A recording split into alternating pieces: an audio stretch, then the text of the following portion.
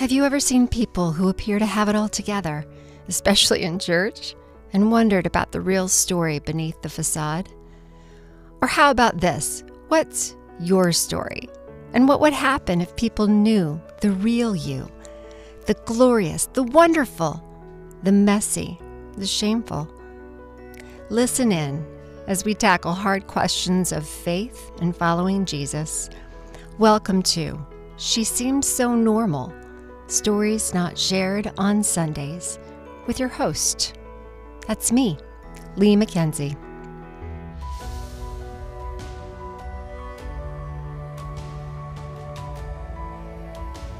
Episode 54. Powered by pickle jars and family support. What would your nearest and dearest be willing to do for your healing journey? Mine hugged, high-fived, and helped me smash glass. How far was the Father willing to go to save our souls? Well, he sent his Son as the perfect sacrifice and raised him up for our victory. Psalm 46:1 says this: God is our refuge and strength, always ready to help in times of trouble. I've only been on my trauma therapy recovery journey since December 2019. As I edit the manuscript today, it's mid-May 2022, and I can't believe how far and fast I've traveled down the road to healing. For 47 years, I did everything I knew to try to heal myself, until the origins of my issues were unearthed and exhumed piece by piece. I limped and stumbled, unable to reconcile or understand anything without unlocking these repressed childhood memories. Crediting the Holy Spirit's power to heal me through God's Word, I also credit Him working through all the people supporting me along the way. Be encouraged and empowered that any abuse or trauma survivor could find healing so quickly. As a mama bear kind of mom, I am constantly watchful over my children and on guard against evil. Imagining parents incapable of or refusing care for their child's needs confounds me. Parents are supposed to know best, do what's right, and always have their child's interests at heart, right? Whether or not she was complicit or knew anything that happened, memories from Desanka the runaway horse to the other disturbing tavern and hotel scenes all make me question my own mom's parenting priorities and perspectives. What I realized looking back is we were all groomed and programmed to behave certain ways by my predatory abusers. But at this moment in time, with my mind split between little teen and adult me because of the horrific abuses by men at such tender ages, I'm finally enraged enough in the process to begin asking questions on their behalf. As Christians, is it sinful to feel rage against others or muster that deep, visceral, primordial anger for those who enable or allow hurt and abuse? Or is it worse to misplace our fury, allowing it to land on others who are innocent? Michelle suggested the following glass smash process as a method to physically get in touch with and find an outlet for my repressed anger using a safe, tangibly representative outlet. It's much like punching bags instead of people, or yelling at inanimate objects representing the trauma versus verbally abusing your besties, or shooting arrows at paper abuser targets instead of aiming barbs at your associates. You can pick your poison and use whatever floats the boat. For me, the exquisite feel and sound of shattering delicate glass and china while voicing every hidden question about my hurt was cathartic indeed, and exceptionally more productive and less expensive than breaking farmhouse windows. This is from Saturday, February 15th, 2020. Today is the day. My daughter tells me, "I love you. You got this. Give me a high five," as I head into the garage. Earlier, she and Christopher surround me in a group hug, our form of love and prayer.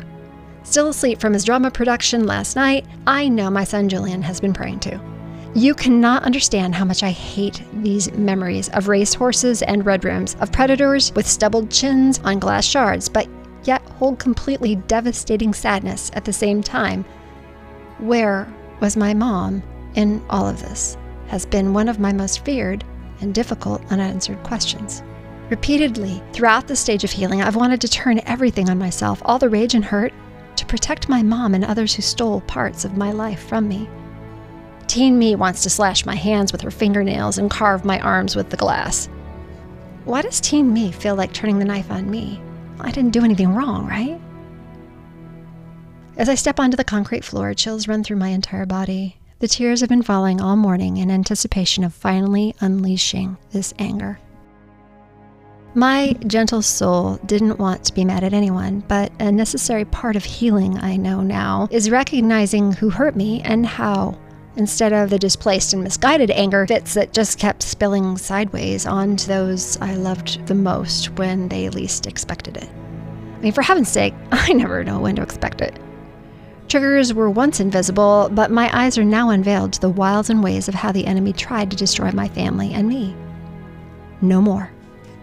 When something used to go wrong, I used to put others upon the pedestal, reasoning it was my fault.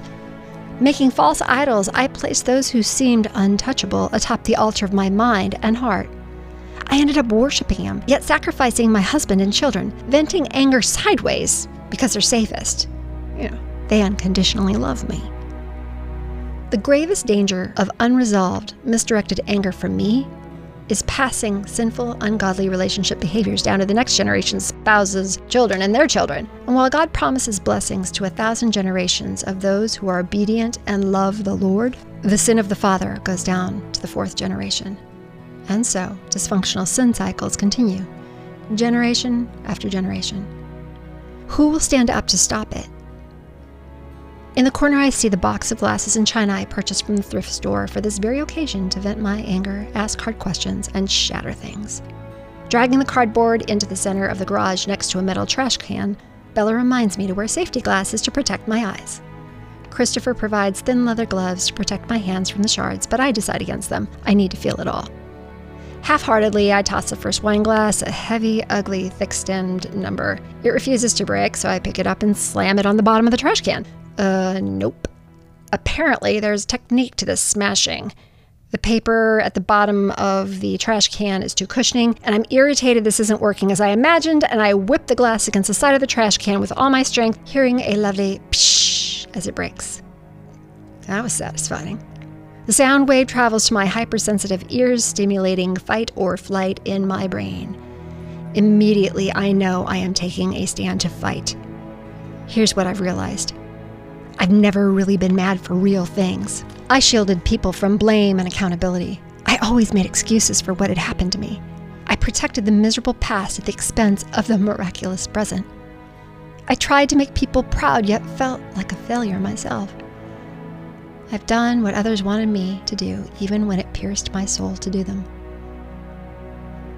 And as I'm going through this, I'm wondering, am I betraying my family of origin by disrupting the past?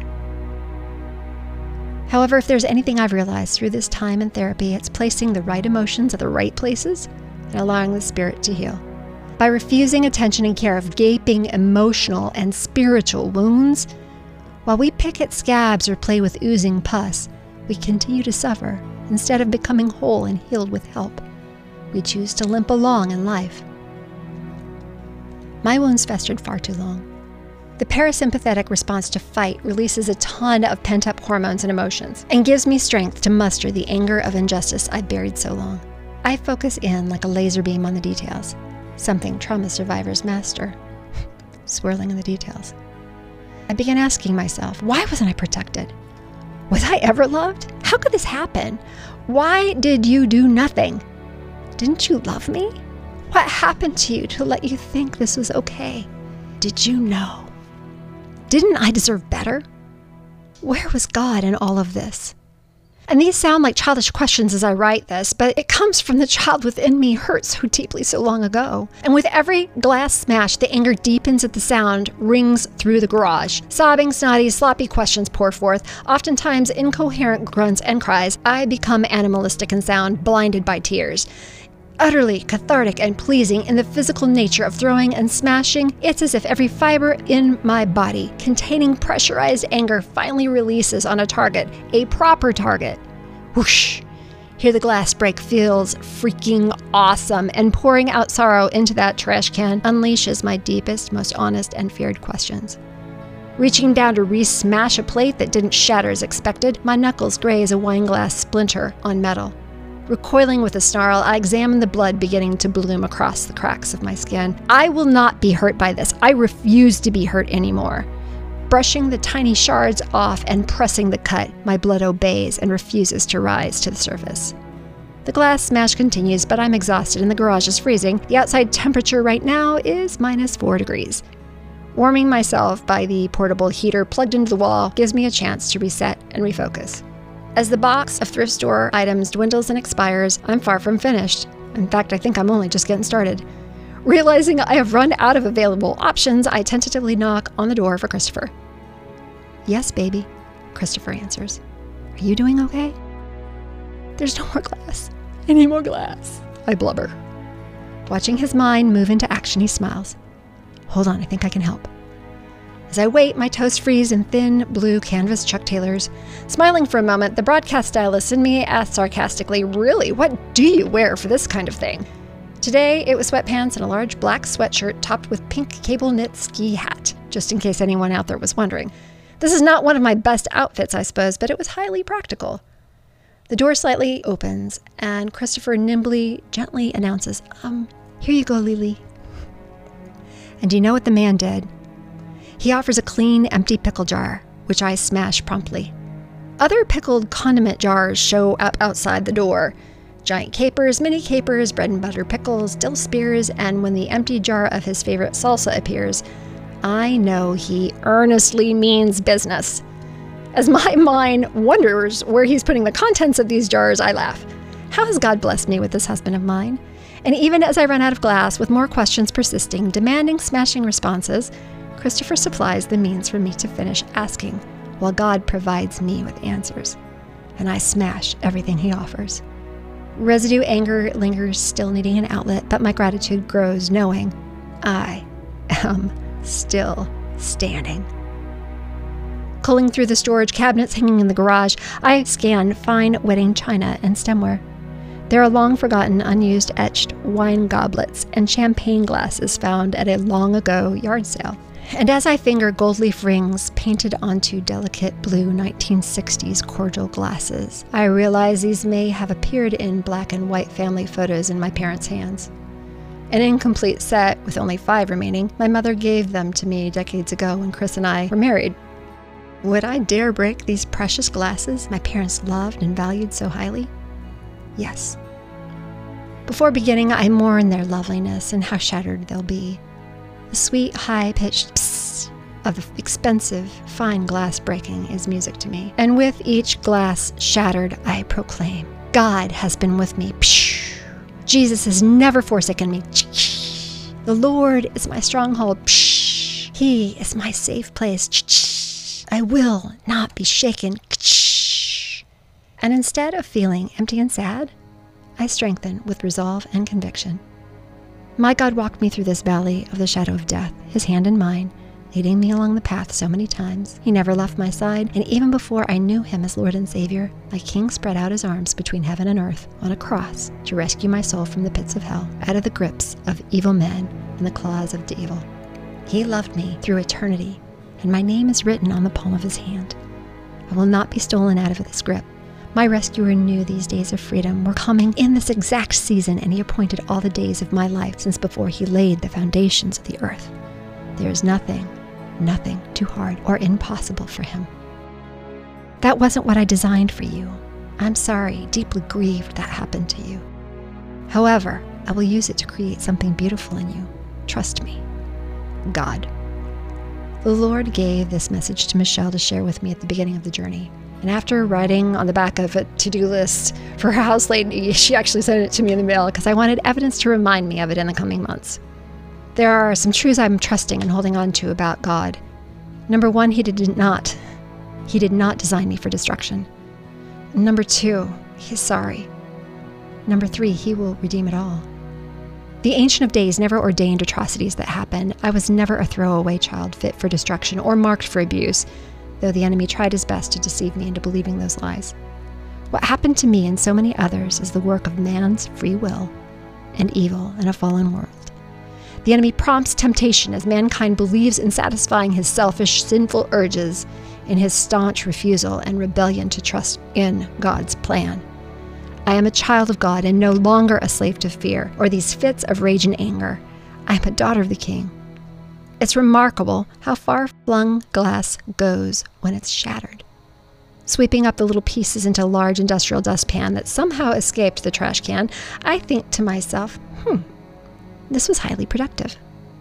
So ends the glass smash. I'm thankful for the power of pickle jars and family support. Aren't you? I need some lunch now and a nap.